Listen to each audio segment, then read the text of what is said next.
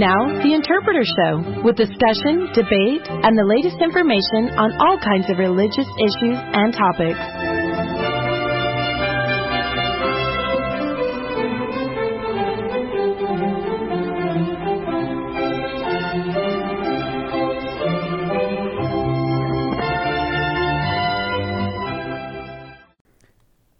Hello and welcome to the Interpreter Radio Show. This is your host, Spencer Krause. I'm joined in the studio by Martin Tanner, and we have Brent Schmidt on the phone. Brent, are you there with us? Or Hales. I'm here. Hales is here. Oh, yeah, sorry. I saw...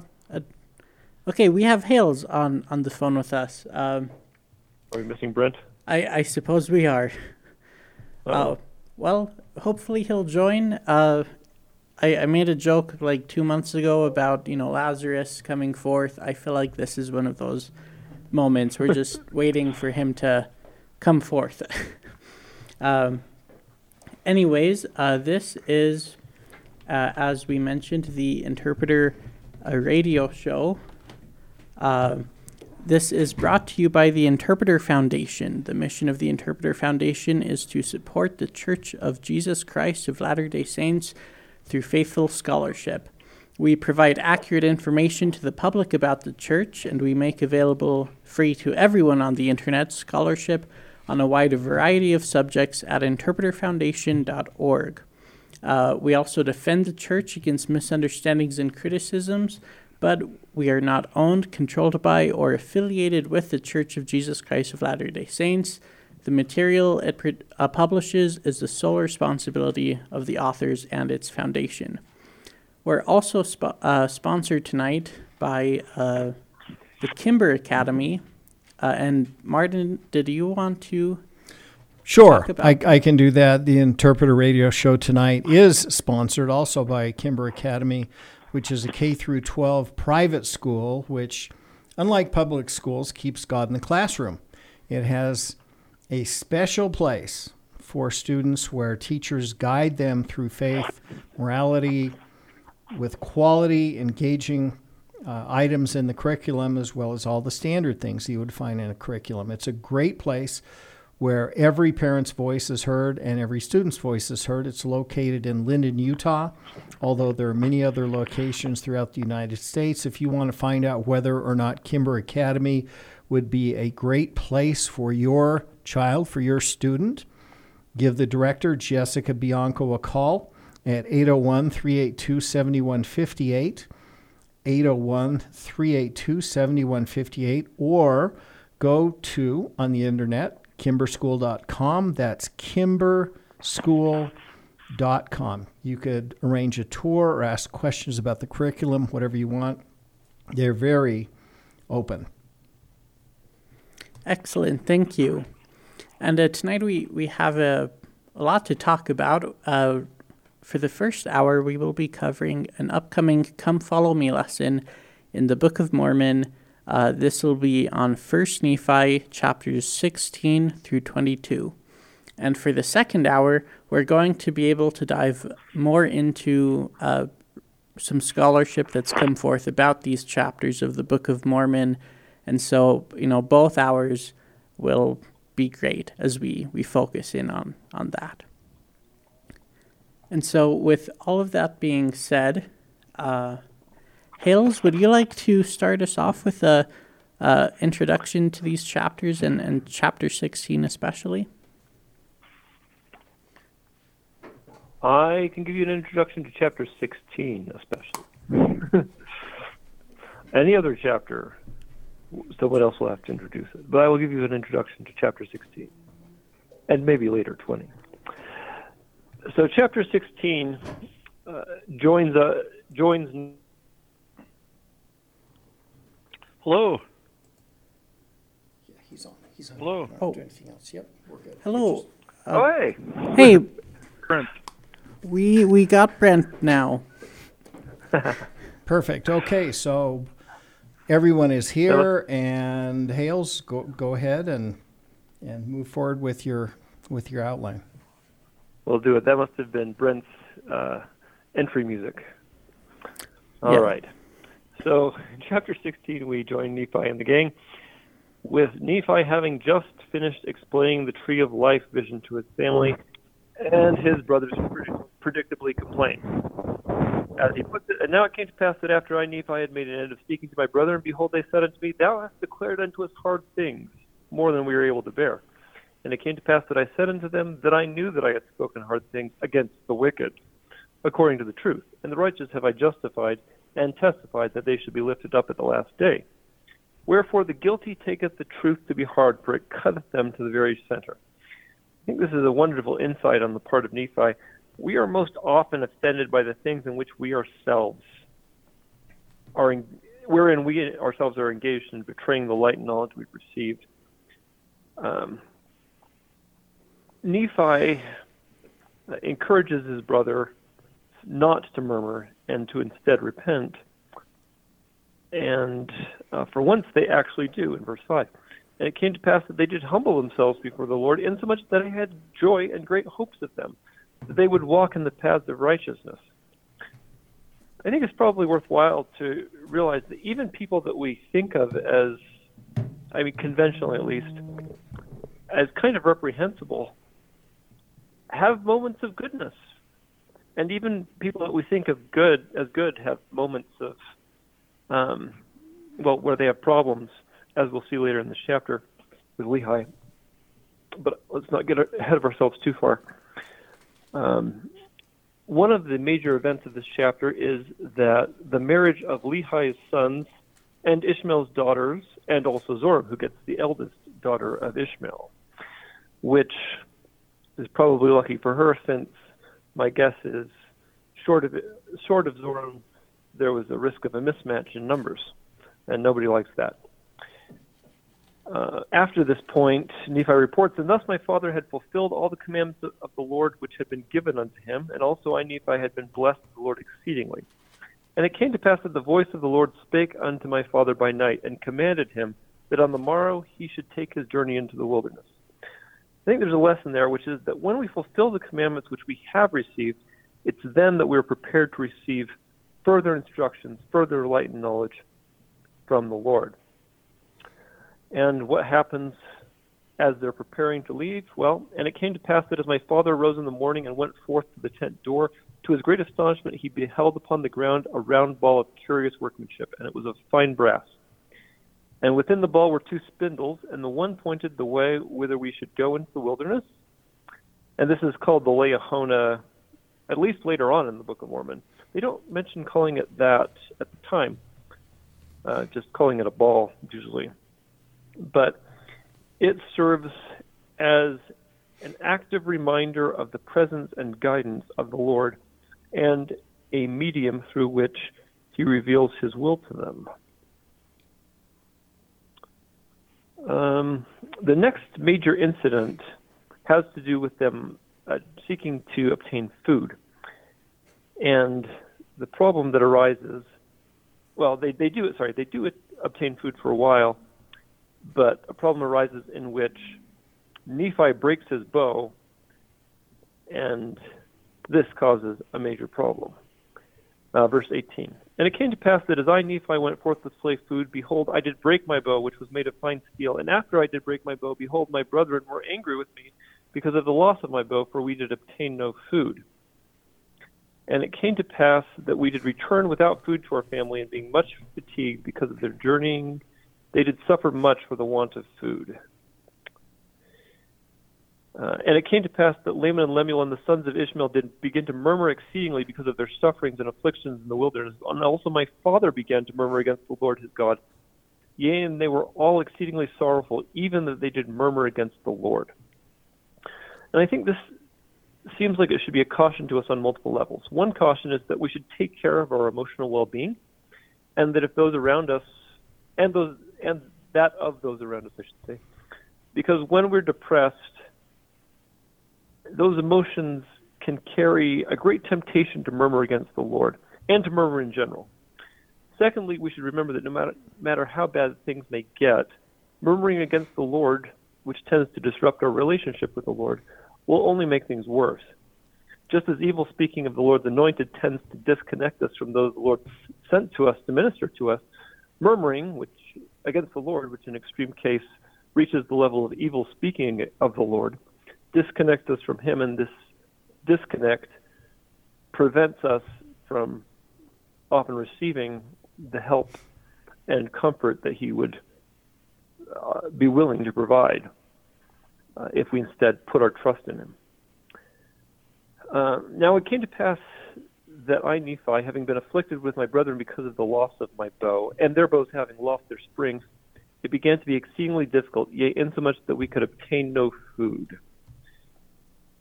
There are a few things going on there. I mean, one is obviously they're suffering with no food.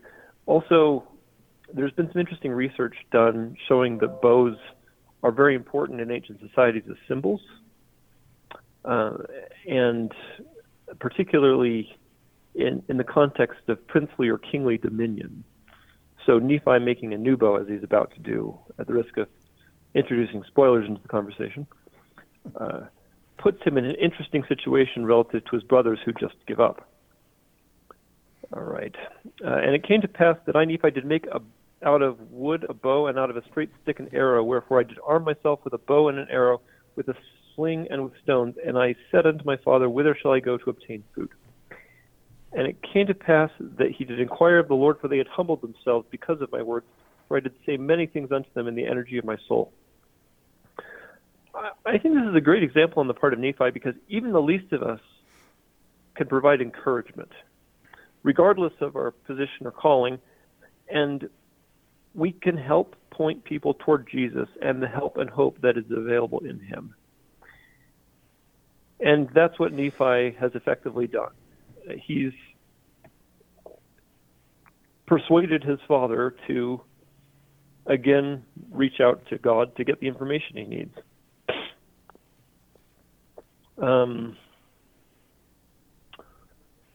And Nephi is then able to go and obtain food. Where was that other bit? Okay, that's later. Okay. Now, in the process of figuring out where to go and obtain food, in verse 27 it says, and it came to pass that when my father beheld the things, he looked on the ball to see what was written, because the Lord told him to. And it came to pass that when my father beheld the things which were written upon the ball, he did fear and tremble exceedingly, and also my brethren and the sons of Ishmael and our wives. It's notable that among the most common reactions to encounters with divine power is fear, to the extent that fear not seems to be almost a relatively standard angelic opener, since that seems to be a typical barrier they have to overcome in order to effectively deliver their messages. But they discover that the Lord is writing things on the Liahona as a means of providing them guidance. Nephi then goes did go forth up into the top of the mountain, according to the directions which were given upon the ball. I thought that was an interesting instruction on the part of the Lord, and here's why. So Nephi is going up to obtain food, but at other times he's commanded to go up into the mountain later on when they're in Bountiful, for example, to obtain instruction from the Lord. So he's going up into the mountain to obtain both physical and spiritual nurture. And I have to think that was deliberate on the part of the Lord, and probably in terms of literary choices on the part of Nephi as well. He then slays wild beasts, and they're all a lot happier. However, their happiness only persists for the space of a short time, because in verse 34, and it came to pass that Ishmael died and was buried in the place which was called Nahum. And it came to pass that the daughters of Ishmael did mourn exceedingly because of the loss of their father, and because of their afflictions in the wilderness. And they did murmur against my father, because he had brought them out of the land of Jerusalem, saying, our father is dead, yea, and we have wandered much in the wilderness, and we have suffered much affliction, hunger, thirst, and fatigue. And after all these sufferings, we must perish in the wilderness with hunger. And Laman and Lemuel accuse Nephi of guiding them off in the wilderness so that he can rule over them and so forth. And that is the relatively quick version of chapter 16. Excellent. And Nahum is one of the best evidences for the Book of Mormon. We'll be talking more about that in the second hour, I imagine. But after their short stay in Nahum as they bury Ishmael, it starts up in chapter 17 that after this they did travel nearly eastward from that time forth. And so this has also helped us track, which direction Lehi was going as they were traveling in a south-southeast direction, and then they turned, and it's nearly east. And there are two really good candidates for bountiful that fit this description that Nephi gives of, when they arrive, it says, we did come into the land which we called bountiful because of its much fruit and also wild honey. And all these things were prepared of the Lord that we might not perish. We beheld the sea which we called Iriantum, which being interpreted is many waters. And Nephi gives this lesson here that, this place was prepared by the Lord for Lehi and his family. And he says, they had suffered many afflictions, and even so much that he cannot write them all. We were exceedingly rejoiced when we came to the seashore, called the place bountiful because of its much fruit. And so even, as Nephi says, they were in the wilderness for 80 years. And you get a pretty grim picture in many ways of some of the living conditions that they had to do. They couldn't light a fire. It was too dangerous. They had to eat raw meat or jerky because they couldn't cook anything, and it would get pretty tedious, especially after 8 years of this, not to mention losing Ishmael and everything else. And so this was one of the tender mercies of the Lord that everyone in the family seemed to be able to recognize as something that the Lord had done for them in their time of need. And we can all, know that we're going to have these moments as well, where in our own wilderness, we'll all eventually be able to come to our own bountifuls, if you will. Now, while they're there, Nephi, as Hales alluded to, goes up into a mountain. It says, the voice of the Lord came unto me, saying, Arise and get thee into the mountain. It came to pass, I arose and went up into the mountain and cried unto the Lord. And here the Lord comes to him and instructs Nephi to build a ship. And one of the things that Nephi needs to do is melt metals and make tools. Now, while this seems, for a modern reader, it would be like, of course they need to. For an ancient reader, for like Nephi, in the ancient Near East, and especially in the southern Levant, ironwork or metalwork of any kind had a much deeper ritual and religious significance, and it was often considered to be one of the arts that the angels taught to mankind. And so a lot of metal workers use this as a way to commune with God.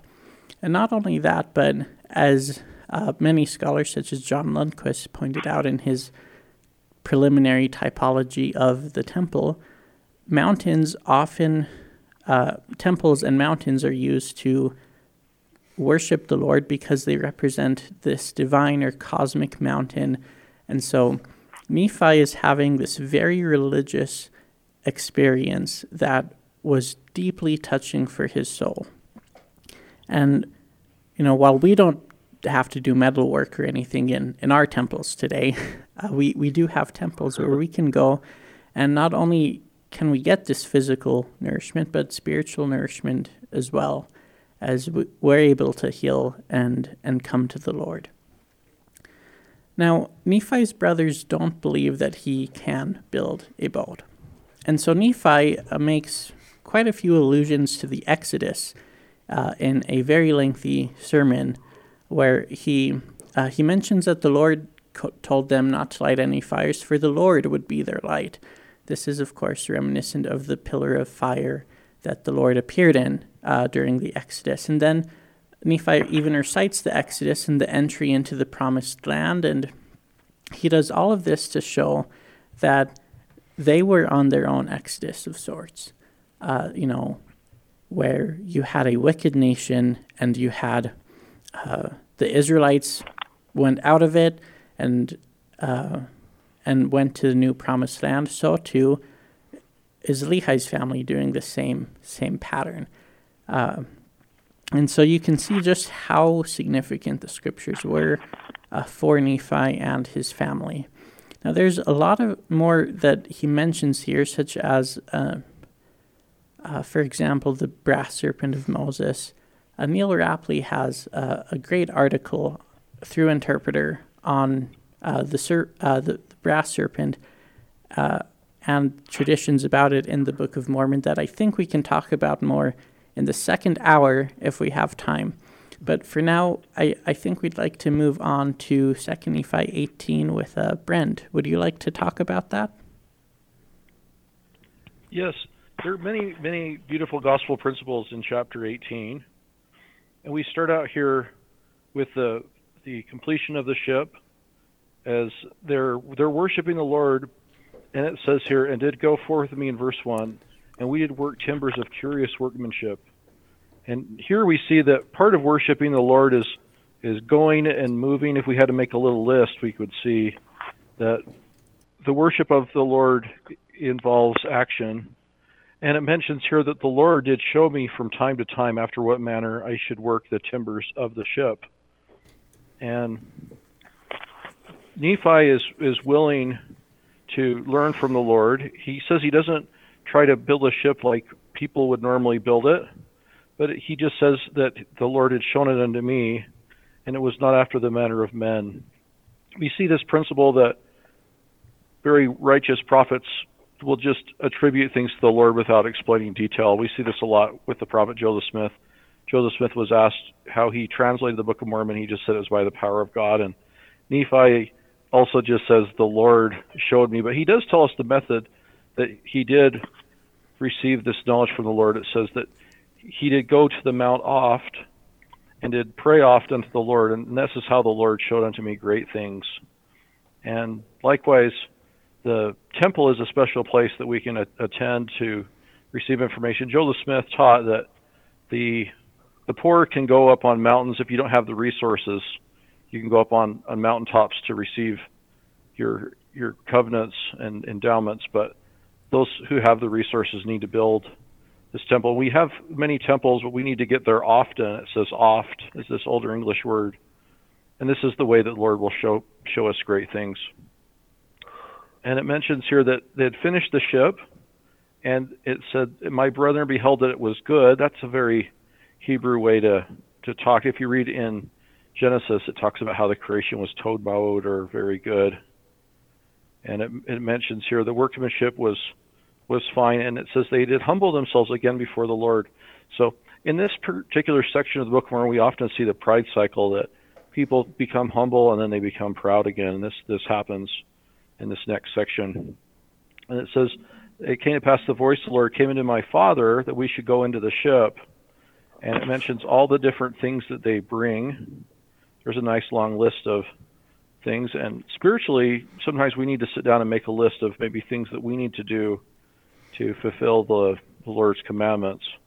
We also know that having children is an important part of the Lord's plan. And we know that at this point, Jacob and Joseph, these two young boys are born. Jacob becomes a great prophet later. And in many ways, this journey to the promised land is symbolic of our metaphorical journey back to our Heavenly Father. Hopefully we're prepared.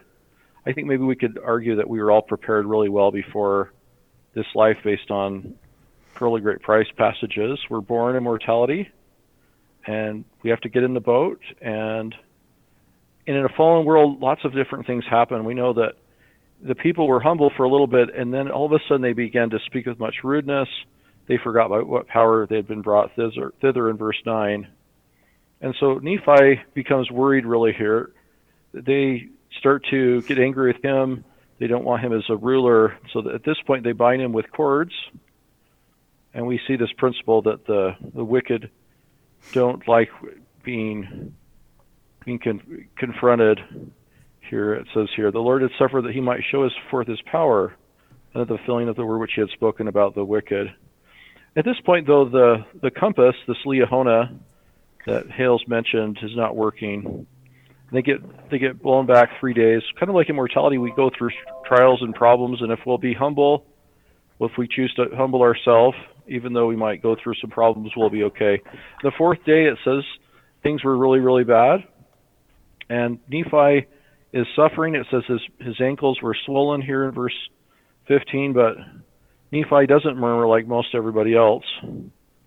And it mentions here that the parents are really sad, and these young boys are really, really sad. And then Nephi doesn't take any credit, but he just attributes all power to the Lord. We know that in the Doctrine and Covenants it says the one thing the Lord doesn't like is when we don't give him credit for all things. And we see that Nephi is willing to do that. He prays the Lord in verse 21. The storm stops, and then he guides the ship back to the promised land. So immortality, we might have experiences that things get really, really bad. And if we'll just give all credit to the Lord, if we'll just be humble, listen to the good influences, our parents, little children, others around us, we can get back to the promised land spiritually. And the seeds now are planted, and they have all kinds of resources as they get to the promised land. And as we get back to the promised land, or hopefully our Heavenly Father's presence in the celestial kingdom, we'll notice that things are going very well. So metaphorically, there's lots of spiritual principles in this section about enduring trials in a fallen world and getting back to the presence of Heavenly Father as we choose to humble ourselves and give the Lord credit. Excellent, thank you. Martin, would you like to take the next chapter? Sure. I will be brief here. But this is a really great chapter. I really like this chapter a lot. And I'm talking about chapter 19. I'm just going to focus on a few points here. One of them is that we bring up this point that Spencer, you mentioned earlier about the idea of engraving on plates and of ore. This is something that I encountered in debates with church critics. Oh, the Book of Mormon's crazy. Steel bow, moltening ore for plates, all these things. There wasn't steel before the late 1800s. No such thing. Well, that has now been debunked, and we'll talk about that a little bit next hour. But suffice it to say that this is not an anachronism. And when you get into chapter 19, the other fascinating thing that comes up here that's the subject of criticism, but turns out to be a real strong point for the Book of Mormon, is the reference in chapter 19 in verse 11 in verses 10 and 11 to two unknown prophets. You've got these prophets, Zenock and Zenos, and they are mentioned. It talks in verse 10 about how the God of our fathers who led him out of Egypt, the God of Abraham, Isaac, and Jacob, yieldeth himself according to the words of the angel, as a man into the hands of the wicked man to be lifted up, according to the words of Zenock, and to be crucified according to the words of Nehum, and to be buried in a sepulcher according to the words of Zenos. And so I mentioned two, Zenock and Zenos, but there's a third one, Nehum, in there. And these are kind of unknown prophets. And it's fascinating that there's been some really good work by Latter-day Saint scholars on this and others that show that these really were real people. And these were real prophets who Joseph Smith could not have known about because discovery of them happened after Joseph Smith's lifetime, well after Joseph Smith's lifetime.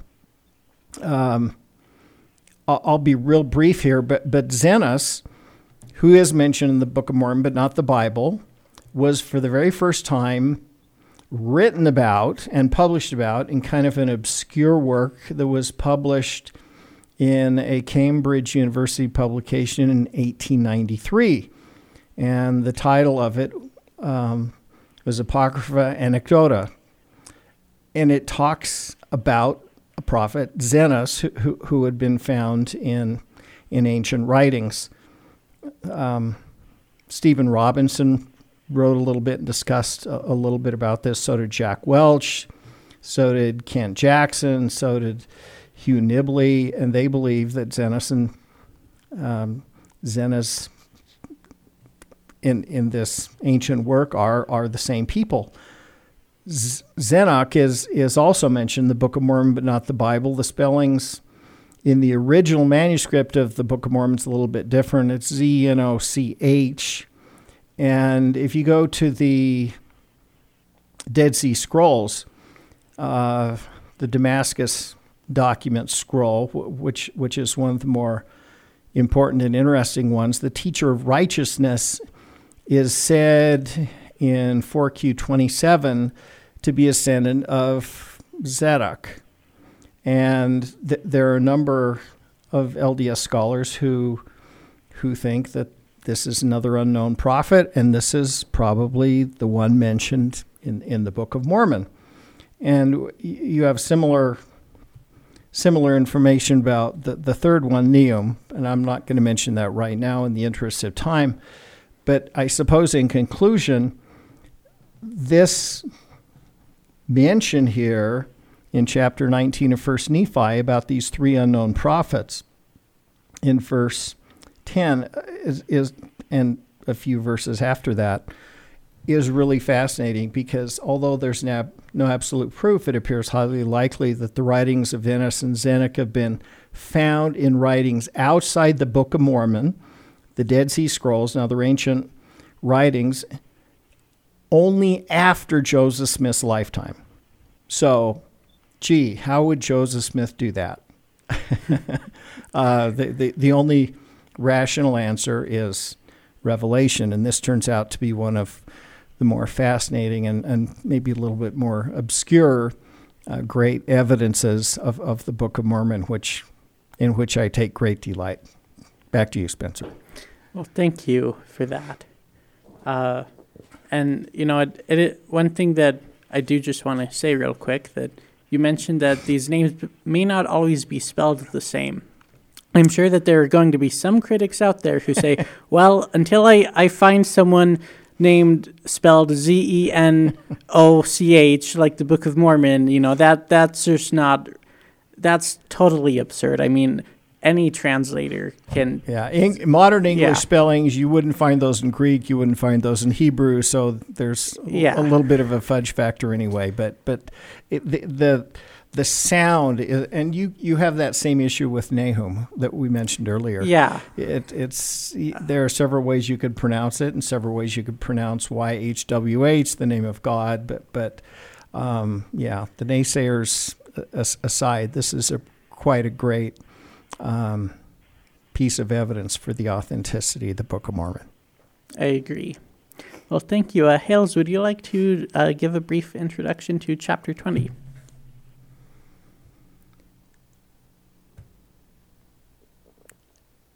Hales, are you still here? Thank you. I muted myself, apparently. Sorry. It's been happening to us since COVID, I think. The infamous mute key strikes again. It's one of the side effects of the vaccine that I hear so much about. All right. First Nephi chapter 20. Nephi is here quoting Isaiah 48 because he wants, elsewhere in the Book of Mormon he talks about how he wants Isaiah to be, in essence, a witness of the Messiah with him and his brother Jacob and so forth. But he wants to lead his people to believe in the Messiah, and Isaiah is perfect for that. So he said, "Behold, I have declared the former things from the beginning, and they went forth out of my mouth, and I showed them. I did show them suddenly, and I did it because I knew that thou art obstinate, and thy neck is an iron sinew, and thy brow brass. And I have even from the beginning declared to thee, before it came to pass I showed them thee, and I showed them for fear lest thou shouldst say, mine idol hath done them, and my graven image and my molten image hath commanded them." So here the Lord seems to be resorting to the element of surprise, because of his concern that those to whom Isaiah is ministering are hardening their hearts and are attributing the Lord's actions to their idols. So he resorts to, in effect, doing something new. Continuing in verse 7, "They are created now and not from the beginning, even before the day when thou heardest them not. They were declared unto thee, lest thou shouldst say, Behold, I knew them." This reflects a God who actively works with his people and continues the work of creation. This isn't quite as compatible with, say, deism or other views where God just sort of winds up the universe and lets it run, but instead he is continually engaged with it, and in particular continually engaged in working with his people for their benefit, blessing, and ultimately salvation. A few other highlights in the chapter. In verse 10 we have, "For behold, I have refined thee, I have chosen thee in the furnace of affliction." I think it's always worth remembering that this life is one of challenges by design, and that through those challenges we can grow and mature in the ways that the Lord would have us to in order to become useful. By smelting metal, as Nephi learned, or by working metal, you can make tools that are useful, whereas the raw ore isn't quite as good for so much. Verse 12, we have, "Hearken unto me, O Jacob and Israel, my called, for I am he, I am the first, and I am also the last." You see a lot of, we just did Revelation recently, and you see these types of titles of the Lord, both premortally and postmortally applied. Postmortally in the book of Revelation, premortally here.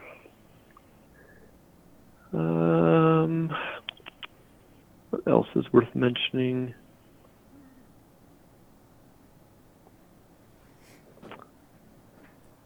Oh, yes, this part. In verse 18 and 19. "Oh, that thou hadst hearkened to my commandments, then had thy peace been as a river, and thy righteousness as the waves of the sea." Actually, just verse 18. When we follow the Lord, we have the opportunity for peace. And we have the opportunity for peace even when things are not externally going the way we thought we wanted them to. Because the Lord is able to comfort us even in our afflictions. He doesn't just have to wait till afterwards. He doesn't just have to make them go away. Because he can be there with us. And because of the atonement, he is there with us. So that we never have to face the challenges of mortality entirely alone. And I think I'll leave that there for that chapter. Well, thank you. Continuing with Nephi's citations from Isaiah, we get 1 Nephi 21. And verse 1 has a lengthy introduction that isn't found in the Bible, where it says, "Hearken, all ye house of Israel, all ye that are broken off and driven out because of the wickedness of the pastors of my people, yea, all ye that are broken off and that are scattered abroad, who are of my people, O house of Israel." And this addition to the Book of Mormon helps us identify what is being talked about and who the audience is. And it's also helpful as we talk about how parts of this have been or are currently being fulfilled. For example, let me make sure I have the right year. President Wilford Woodruff it was in 1896, said the 49th chapter of Isaiah is having its fulfillment in the latter days. And you have at the start of Isaiah 49, which is what 1 Nephi 21 is quoting, the first of 4 servant songs in the book of Isaiah. And many scholars point to these servant songs and recognize that they are very messianic in nature. And you have references to the Messiah throughout and how he gathers his people. And one way that President Woodruff may have had in mind is also how many of these references in this servant song in verses 1 through 12 also apply or are mirrored in the ministry of Joseph Smith. Andrew Skinner points out at least 12 ways that this is a dual fulfillment, or Joseph Smith is a type of Jesus, in which I'll only name a few here and refer to his more complete work. But, the servant is called from the womb, or foreordained. His mouth is like a sharp sword. He is made a polished shaft tucked away in the Lord's quiver, and that's language that Joseph Smith would even use to describe himself. He will feel in many ways as though he labored in vain, in verse 4, and on and on. And you have many of these same ways reflected in the ministry of Joseph Smith. He was foreordained, and he would allude to that, and other prophets would mention that. As I mentioned, he declared himself a shaft in the Lord's hand, or in the quiver of the Almighty. He often became discouraged with his calling because there were some people, for example, in Liberty, Missouri, who he felt that he was talking to in vain. And so ultimately we can see how many of these verses could have meaning for us today as well. There's one other point that I would like to just mention before I move on.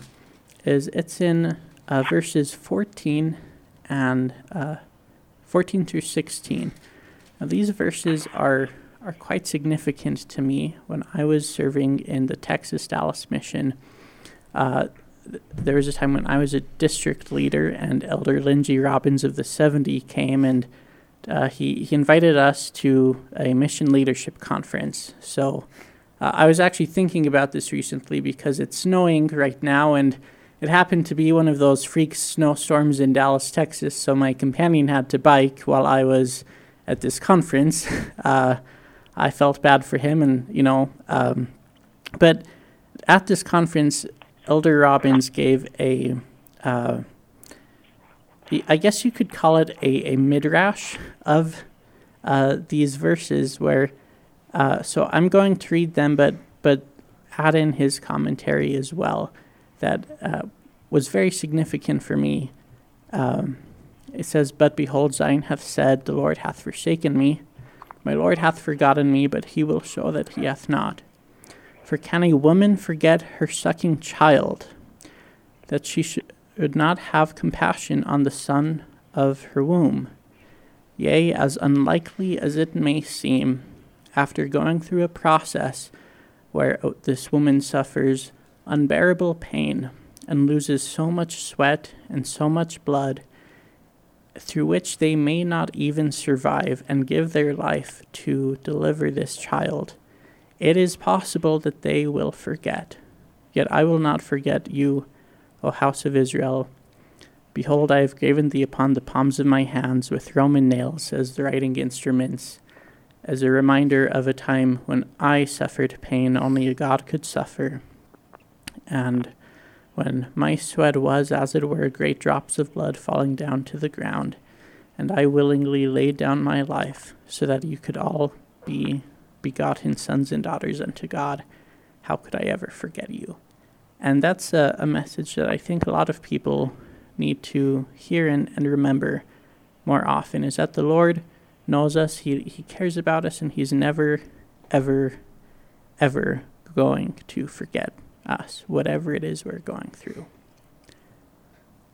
And so, Brand, would you like to talk about chapter 22? Chapter 22 begins with the principle that it's really, really important that we study Scripture. And we know that Nephi does have to return to get the plates of brass, and he has them, and he makes really good use of them.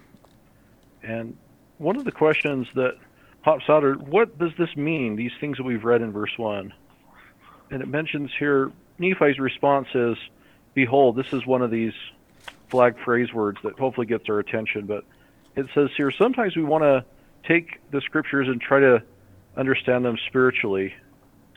And Nephi explains that they're manifest by the Holy Ghost, by the Spirit, and this is how the prophets learn certain things.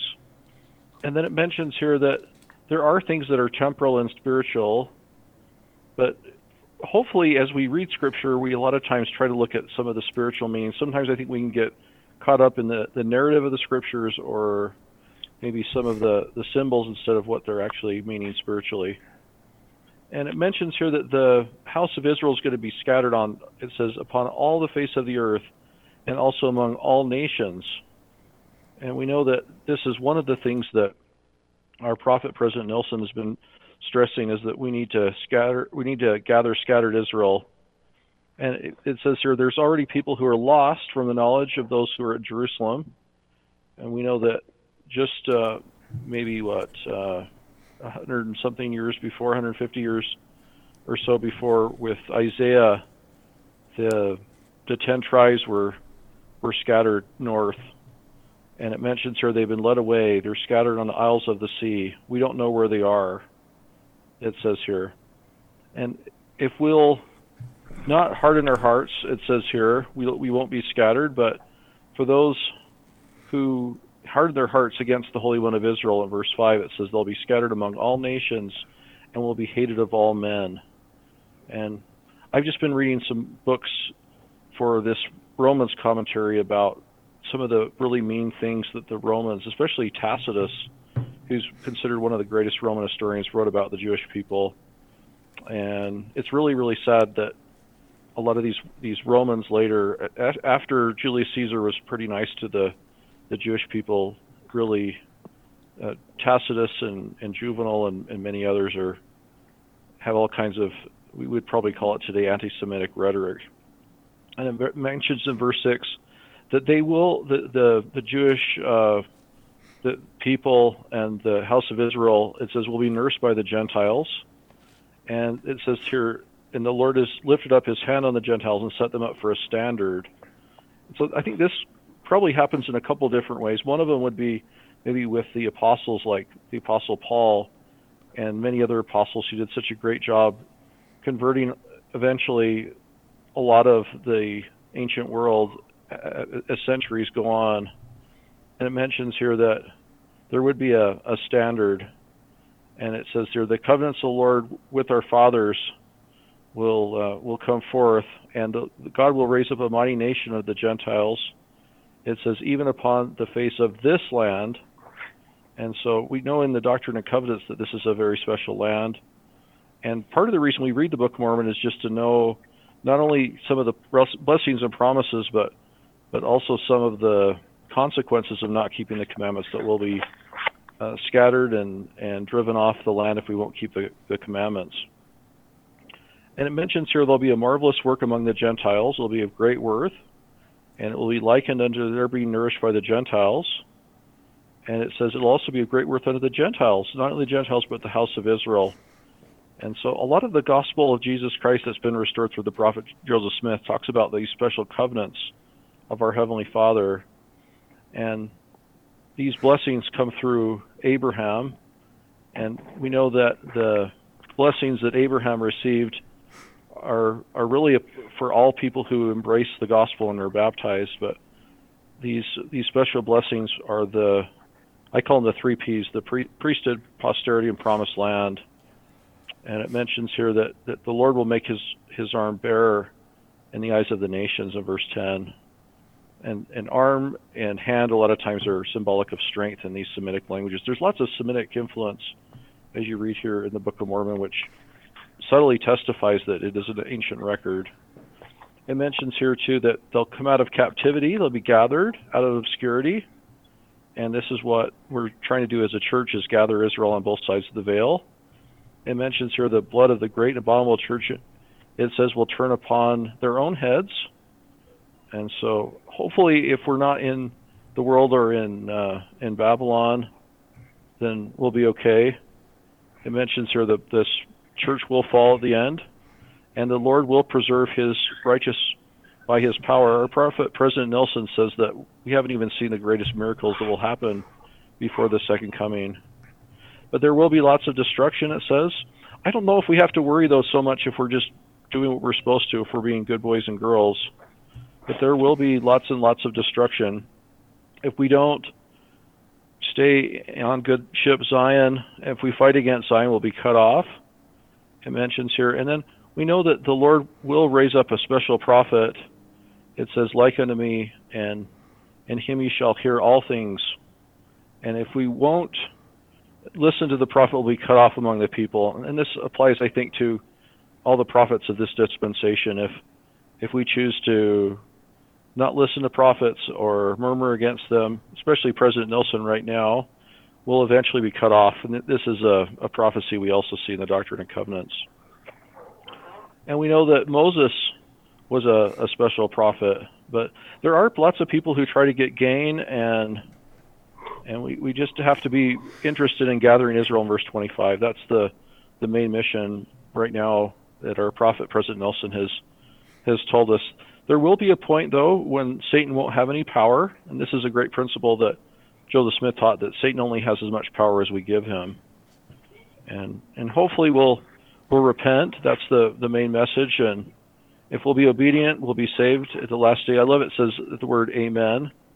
And there's a few different meanings in these Semitic languages, but hopefully one of the meanings is that we'll agree, or amen also comes from the same stem as emunah, which is we have knowledge, that if we're obedient to these commandments, and we don't want to just be obedient for a while, but we want to endure to the end, we'll be saved at the last day in verse 31.